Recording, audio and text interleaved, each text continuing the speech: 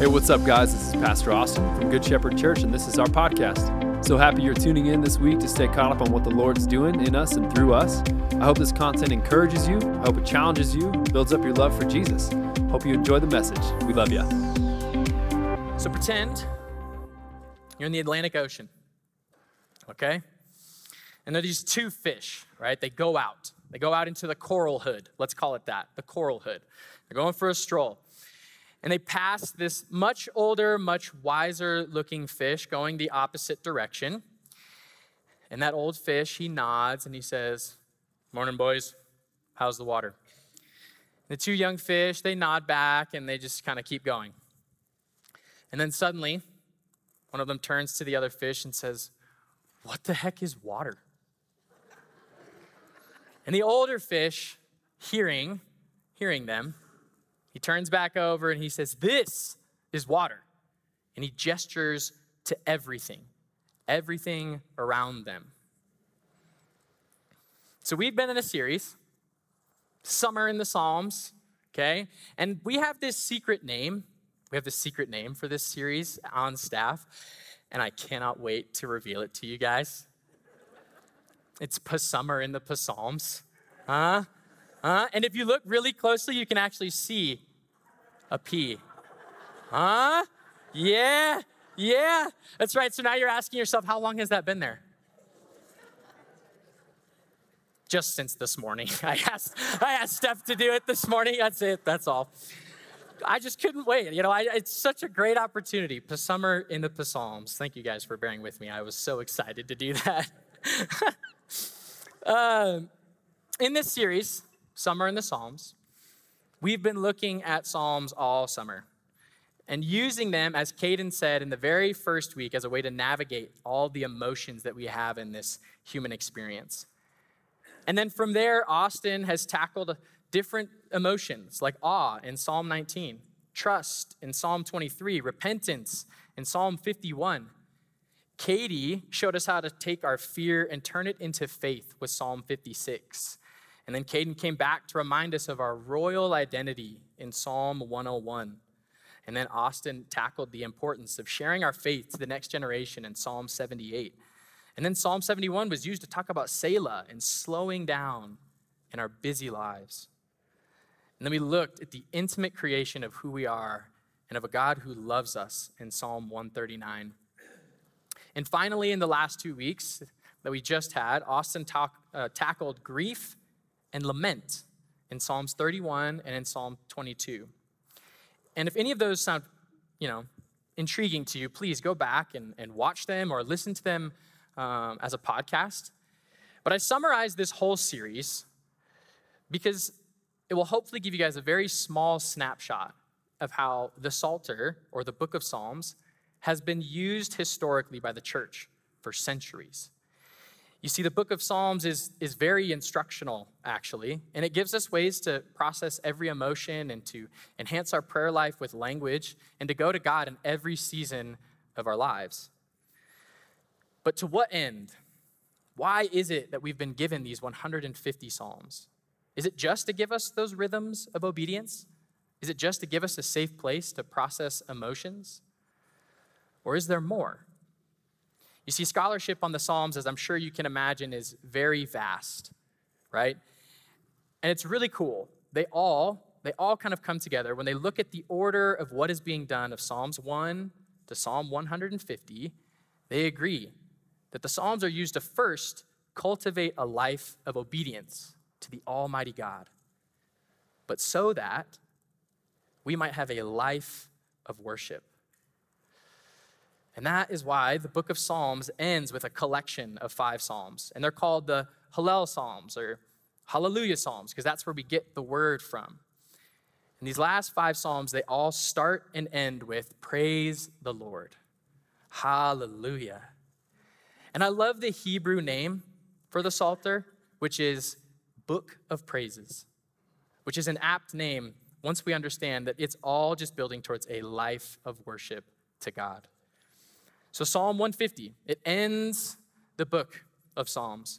But any English major worth their salt takes the time to look at the beginning, right? To see how it informs the end. So I'm going to quickly remind you of some things about Psalm 1.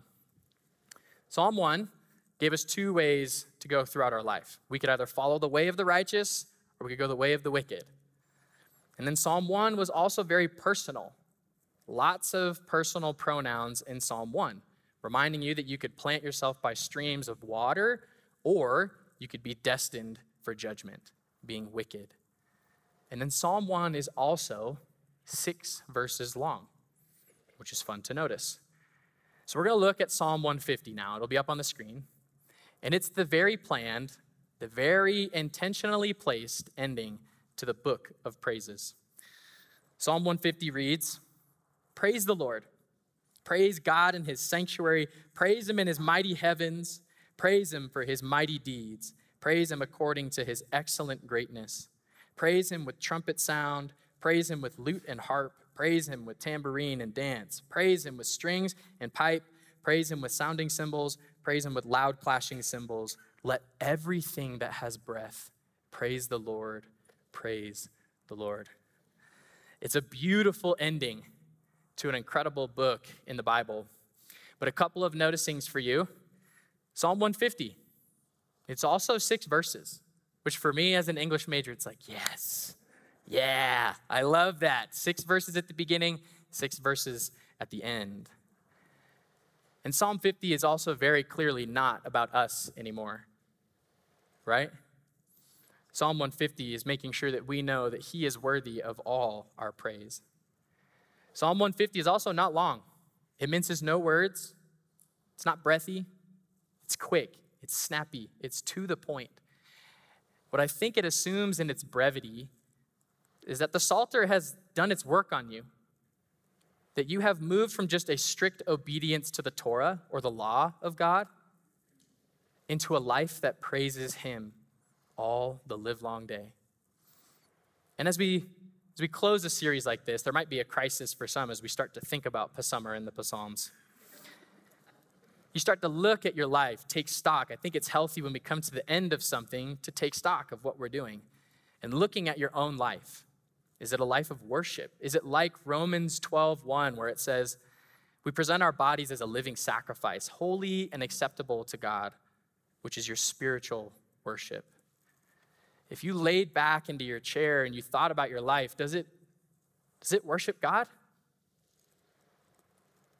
Does it look like you give praise due his name in your life?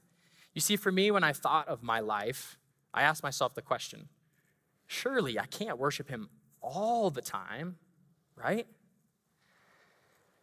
Well, let me present to you a world-class secular thinker, and he's not at all a theologian, I'm not joking, by the name of David Foster Wallace. In an address to college students in 2005, David Foster Wallace had this to say about worship. Yes, worship. It's a long quote, but hang with me. I promise you, it's very good. He starts with, you get to consciously decide what has meaning and what doesn't. You get to decide what to worship. Because here's something else that's weird but true. In the day-to-day trenches of adult life, there is actually no such thing as atheism. There is no such thing as not worshiping. Everybody worships. The only choice we get is what to worship. If you worship money and things, if they are where you tap real meaning in life, then you will never have enough. Never feel you have enough. It's the truth. Worship your body and beauty and sexual allure, and you will always feel ugly. And when time and age start showing, you will die a million deaths before they finally grieve you. And if you worship power, you'll end up feeling weak and afraid, and you will need ever more power over others to numb you to your own fear. If you worship your intellect, being seen as smart, you will end up feeling stupid, a fraud, always on the verge of being found out. But the insidious thing about these forms of worship is not that they're evil or sinful, it's that they're unconscious. They are default settings.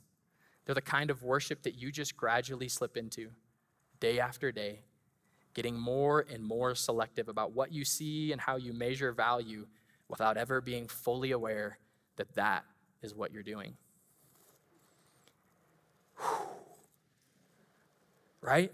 It's beautiful and terrifying to me that someone who doesn't even believe in Jesus maybe has a better grasp on the importance of worship than most Christians. And I love that quote. I love what it does to my heart. I love what it does to remind me of the importance of worship. But I also love what Eugene Peterson says about worship in his book, Contemplative Pastor, which is this: the reality is God. Worship or flee. Simple and to the point. With our default settings, it got me thinking of places of worship. So I took the liberty of collecting some images of different places of worship in the U.S., places in America where I believe people convene to worship something. So this first picture, look at us. There it is. Hey, that's us. Nice. Next one, Choose Fitness. Some people gather there to worship something. The next one, Mile High Stadium, a regular place of worship on Sundays. The next one, this is the inside of our state capitol building. Another place where I think some worship happens at times. And then the last one, this is Wall Street. Another place where I think worship often happens. Now, I love the phrase, what you behold is what you become. Because to behold something is to look at something reverently, to hold it in high regard in your own eye, to look at it with esteem. I think beholding is the beginning of worship. And what we worship really matters. Just ask the Psalms. And I think there's a simple loop that we can keep in mind to help us keep ourselves in check. And it'll be on the screen. It's what you worship, it changes what you think. And what you think changes what you want. And what you want changes what you do. And what you do changes what you worship. That loop is a really helpful reminder for me. And it helps me evaluate, am I worshiping the right things in my life? And I would encourage you to keep it in the back of your mind. But what happens when we find ourselves not worshiping the right things? How can we get back on track? Well, it's hard to get back on track if you don't actually know what got you off track, right? So I think we have to look at some of the problems that we face in trying to create a life of worship. Because we can't create a remedy if we don't know all the components of a disease, right? And I was gonna say vaccine there, but is it too soon? Is it too soon to use that word, right? So we'll just stick with remedy. We'll kind of sidestep the vaccine thing. But today I want to use Psalm 150 as a way to move us toward a life of worship.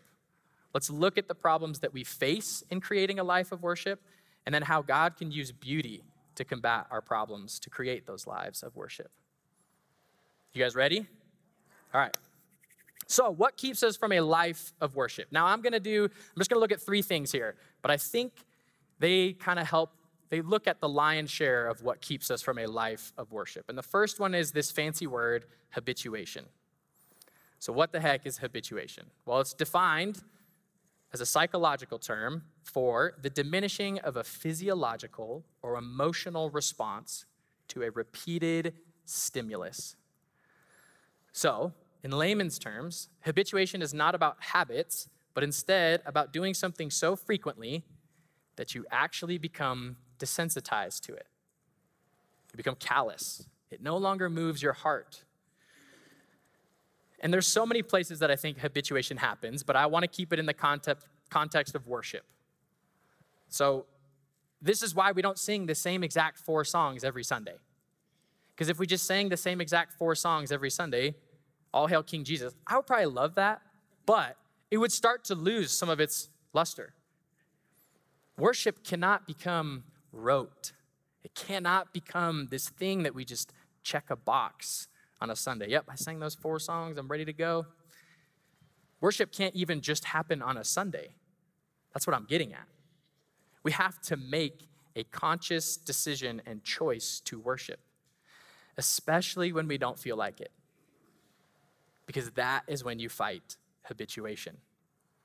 Because habituation takes the spice out of life. It keeps us from engaging with our whole selves.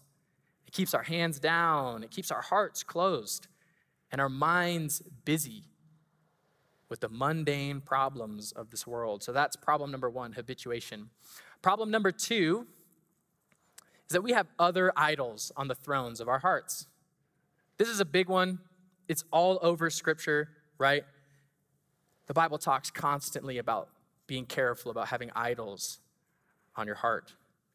You see, every one of those pictures I showed, besides our sanctuary, right, could represent an idol that someone would have in their life, whether it be fitness or money or sports, right? There's something in those pictures about an idol that could be on your heart. And if we have idols in our lives, when it comes to worshiping God, you're going to leave something at the table. You won't give him your time because your calendar is already spoken for. You just can't seem to squeeze him in.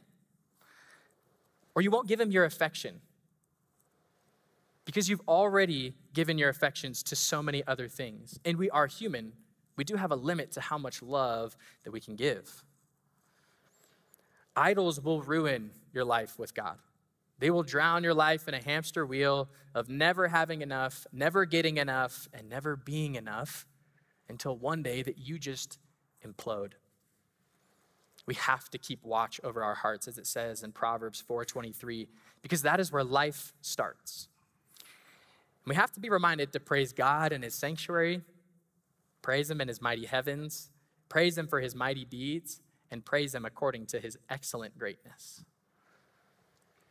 So that's our first two problems. Our third problem is that we're stuck at the fence.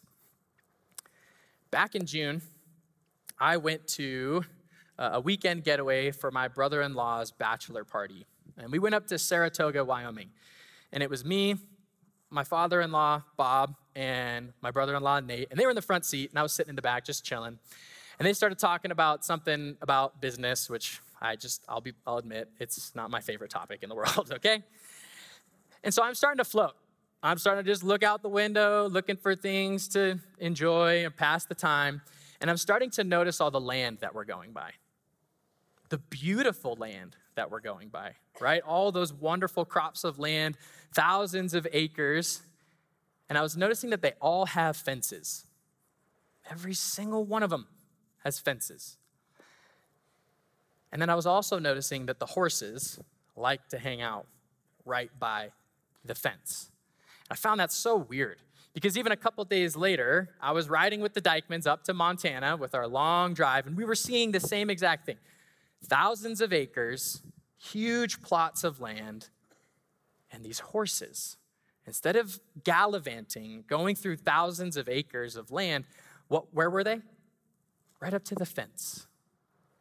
Listfully, longingly, looking at this other plot of land just over the fence, ruining their own day. And I think we can get like these horses. I think we can get stuck on the fences of our lives. We thought our life was going to look a certain way by now. We thought we would own a 1,000-acre ranch by now. But we all know the lie. If you had the ranch, there would still just be something else for you to look over at that proverbial fence and see something else. Now, I know that everyone knows here that the grass isn't actually greener on the other side, but I do have to ask the question, why don't we always worship like it then? Why don't we always worship with our arms high and our hearts abandoned in awe of the one who gave it all? Why don't we praise him with trumpet sound and praise him with lute and harp? Why don't we praise him with tambourine and dance and praise him with strings and pipe? Why don't we just praise him with sounding cymbals and praise him with loud, clashing cymbals? I'll tell you why. Because this life can get ugly. You see, sin has soaked the earth. And the Bible tells us that the earth groans, waiting for Jesus to come back and make it right. You see, sometimes it feels like we are trapped in the already not yet, longing for Jesus to make his return because life is brutal. And I can remember the moment when worship became more than just Sundays to me. And I can remember something just clicking in my spirit. You see, in high school, I loved Jesus. I did. But I wasn't a worshiper. I would say I was like a Christian partier. I went to youth group to be in the mosh pit. I wanted to be like bouncing around like, Jesus. But then when like those feely songs came on, I kind of settled for like, this is fine, whatever. But towards the end of high school, something happened. I was a pretty high achieving student in school. I had like a 4.2 GPA. I played multiple sports, whatever, it didn't matter. We had this TVHS night, and family and friends would be invited. And at the end of your high school career, they would celebrate some of the accolades. And they would announce for the first time the scholarships that you got. And I was greatly looking forward to this night because I knew that I was a finalist for 4 scholarships. And there was a couple other there that I thought I was in the running for. And what ended up happening is that I didn't get a single one. I actually lost every single scholarship to the same girl who had a full ride already on a track scholarship to the school of her dreams. And it was crushing. It was so hard to work so hard to do all the things and feel like you got nothing. And I was so mad at God that summer. I was like, God, I am supposed to be a North Carolina Tar Heel. But instead, I'm a wolf at Front Range Community College. No offense to Front Range. But I was so mad at God that summer that I actually waited until a week before college even started to even register for classes because I was just defeated. I was mad. I was pissed at God. Going into college, the world got significantly uglier to me in a very small amount of time. I got to experience firsthand some really, really hard difficulties in this already not yet tension that we live in. And you know those feely songs? The ones that talk about God's goodness and promise that he's going to make a return and make things right? Those became the songs that spoke to my heart. Those became the songs that changed worship for me. It was no longer about me getting filled up in worship. It was about me pouring everything out to him, everything that I have to a God who has given me so much. But it took time. It took me acknowledging that I was hanging out on the fence of my life. You see, I think we get stuck on these fences. In church, I say this a lot, but faith is caught more often than it's taught, right? We talk about this usually with parenting, but I also think that worship is caught too. It's why as a next-gen team, we value making sure that we represent and we worship the way that we want to see kids to worship. But also parents, that's our call as well, right? They have our DNA. It has to start with us as parents. I know I'm not a perfect parent by any means, but I will be homeless before I raise a kid that does not see me worship the Almighty God, the author and the perfecter of my faith, the one who rescued me, the one who put a cloak around me coming home as the prodigal son, the loving father. And it can all start by recognizing that we are stuck at the fences of our lives. We have to be honest enough with ourselves in front of the Lord to say, okay, God, I'm disgruntled with you. I'm not happy that I didn't get any scholarships and that I don't get to go be a Tar Heel like I thought I was going to get to be. But if you've learned nothing else from this series, I hope you hear this. Please hear that God can handle your emotions and not just handle them. He wants to meet you in them. He wants to walk with you through them and provide a way out. I do believe that when we find ourselves having one of these 3 problems, that God has a healthy way for us to walk out of these things. But it takes intentionality on our part. It takes a little bit of effort. It's not just a prayer of like, hey, God, I goofed. That's my bad. Fix my problems. You're the best. Amen. That doesn't work. That's not how it works. It takes intentionality to remove an idol off your heart. It takes intentionality to snap out of habituation. And it takes recognizing that you have been sitting on the fence for far too long and that there is all this beauty that God has for you if you'll just turn around. So I think in life, if we want to cultivate a life of worship, that we need beauty. So this is the remedy. Simply put, I believe the remedy to a life lacking worship is beauty. And I've just got two things I want to say about beauty, and then we'll wrap it up. The first one being that we need to recognize beauty. We need, ladies and gentlemen, beautiful things. We need beautiful art. We need wonderful statues. We need incredible places to go and see. We need those special moments in sports that just remind you, oh yeah, this is beautiful. Life is beautiful. We need great literature. Got to read things that make us feel beautiful or draw us into beautiful settings. We need regular bump-ins with beauty to kill habituation. You see, when we have grown cold to the beauty that is all around us, especially in a place like Colorado, then we need a wake-up call. We need regular bump-ins with beauty. I have Sarah, who I believe to be the most beautiful woman in the world, and every time I look at her, I am reminded of the incredible design that God has done with her. But Sarah can't be the only beautiful thing in my life. It's not a responsibility that she can hold as a human. We serve a lavish God, a guy who went cuckoo bananas on beautiful for just beautiful's sake. Like, what even is the function of a sunrise or a sunset, honestly? Seriously, he could have just been like, it's morning, it's night. I mean, for real. But instead, there's this regular scheduled time that happens every day of beauty in the morning where I can look at it and say, thank you, God. And then there's a time at night, every single night, where there is a sunset all the way around the world where we can go, praise you. Let everything that has breath, praise the Lord. Praise the Lord. We need bump-ins. We have to recognize the beauty that is in our lives.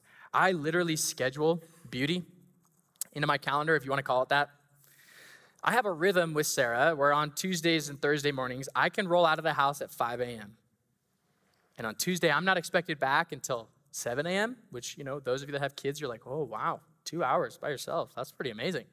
Gets even better. Thursdays, I don't even have to come home. I just go to work. It's great. So I got like a 4-hour block from 5 to 9 where I can just do some things, where I can recognize some beauty. I can take intentional time to have some coffee because coffee is beautiful. And it is amazing. And God made it that way. I can also read God's word, uninhibited, not being distracted. I can be reminded of how good he is to me, of the promises that he has for me. I can read some great literature. I can hit a bucket of balls and look at God's handiwork and just wonder about the mysteriousness of fog. And then I can crush a 7-iron to 8 feet, and it's just amazing. We have to get good at recognizing beauty. So that's number one. Number two, we need to attribute beauty. Now, if you're good at recognizing all this beauty, that's great.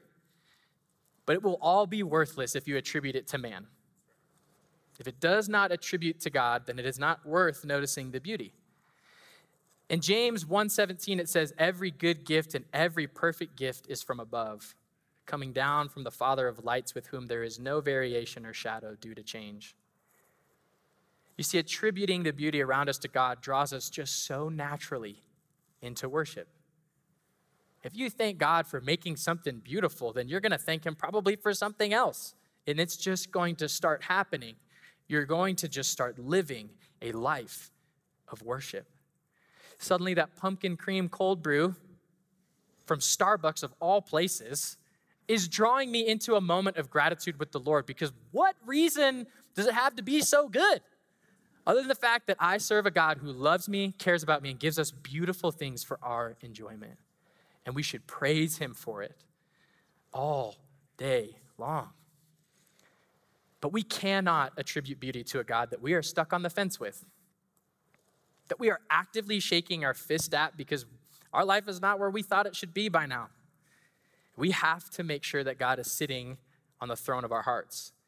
Because if we go to attribute beauty and we give that to something else in the world, rather than to the man or to the God who deserves it all, we have got to recognize and attribute beauty. And with beauty, we begin to build a life of worship. And we begin to be examples of lives of worship to the people around us. Now, Sarah and I have made, I think, a couple of mistakes already with Harvey. That's okay. But there's one thing that I'm really proud of that we did.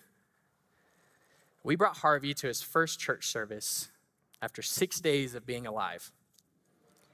And he sat and he worshiped with his mom and dad for the very first time in his life at 6 days old. And Harvey could not worship on his own, right? But he could borrow on the worship of other people. Whether it was Caden or Maddie or Mac or Katie or Chelsea or Chris or Lorenzo or anyone who has held him and worshiped with him, part of this body. You see, Harvey is being formed into being a worshiper. And it has already gotten to the point where when Harvey wakes up, he asks for two things. He asks for milk, naturally, but then he asks for music. And this is his own little sign for music. And after milk, we turn on worship music. And we dance, and we sing, and we twist, and we stomp our foot, and we clap our hands, and we sing. Because worship doesn't just happen on a Sunday for 26 and a half minutes. It happens all the time. It's everything that has breath. Praise the Lord, praise the Lord. So today I'm not some just wise old fish, clearly, telling you what water is. No, the point of the fish story at the very beginning was to point out that the most obvious and important realities in our life are the ones that are sometimes the hardest to see and sometimes the hardest to talk about. You see, today I'm telling you that I was that young fish asking God, what the heck is worship? And over time, really for years now, the Lord has been pushing me towards a life that endeavors to be more closely worshiping him with everything that I am, pushing me towards a life that says to the world, this is worship. Will you guys join me as I pray for this morning and stand?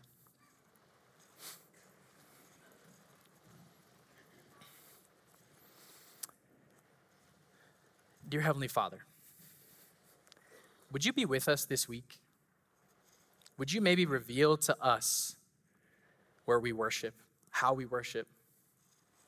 Would you reveal to us, Lord, maybe the things that are on our heart that shouldn't be there? Father, would you show us, would you begin to move us towards a life of worship? Would we be reminded this week that everything that draws breath, will it praise the Lord, praise the Lord. And it's in your mighty name we say, amen.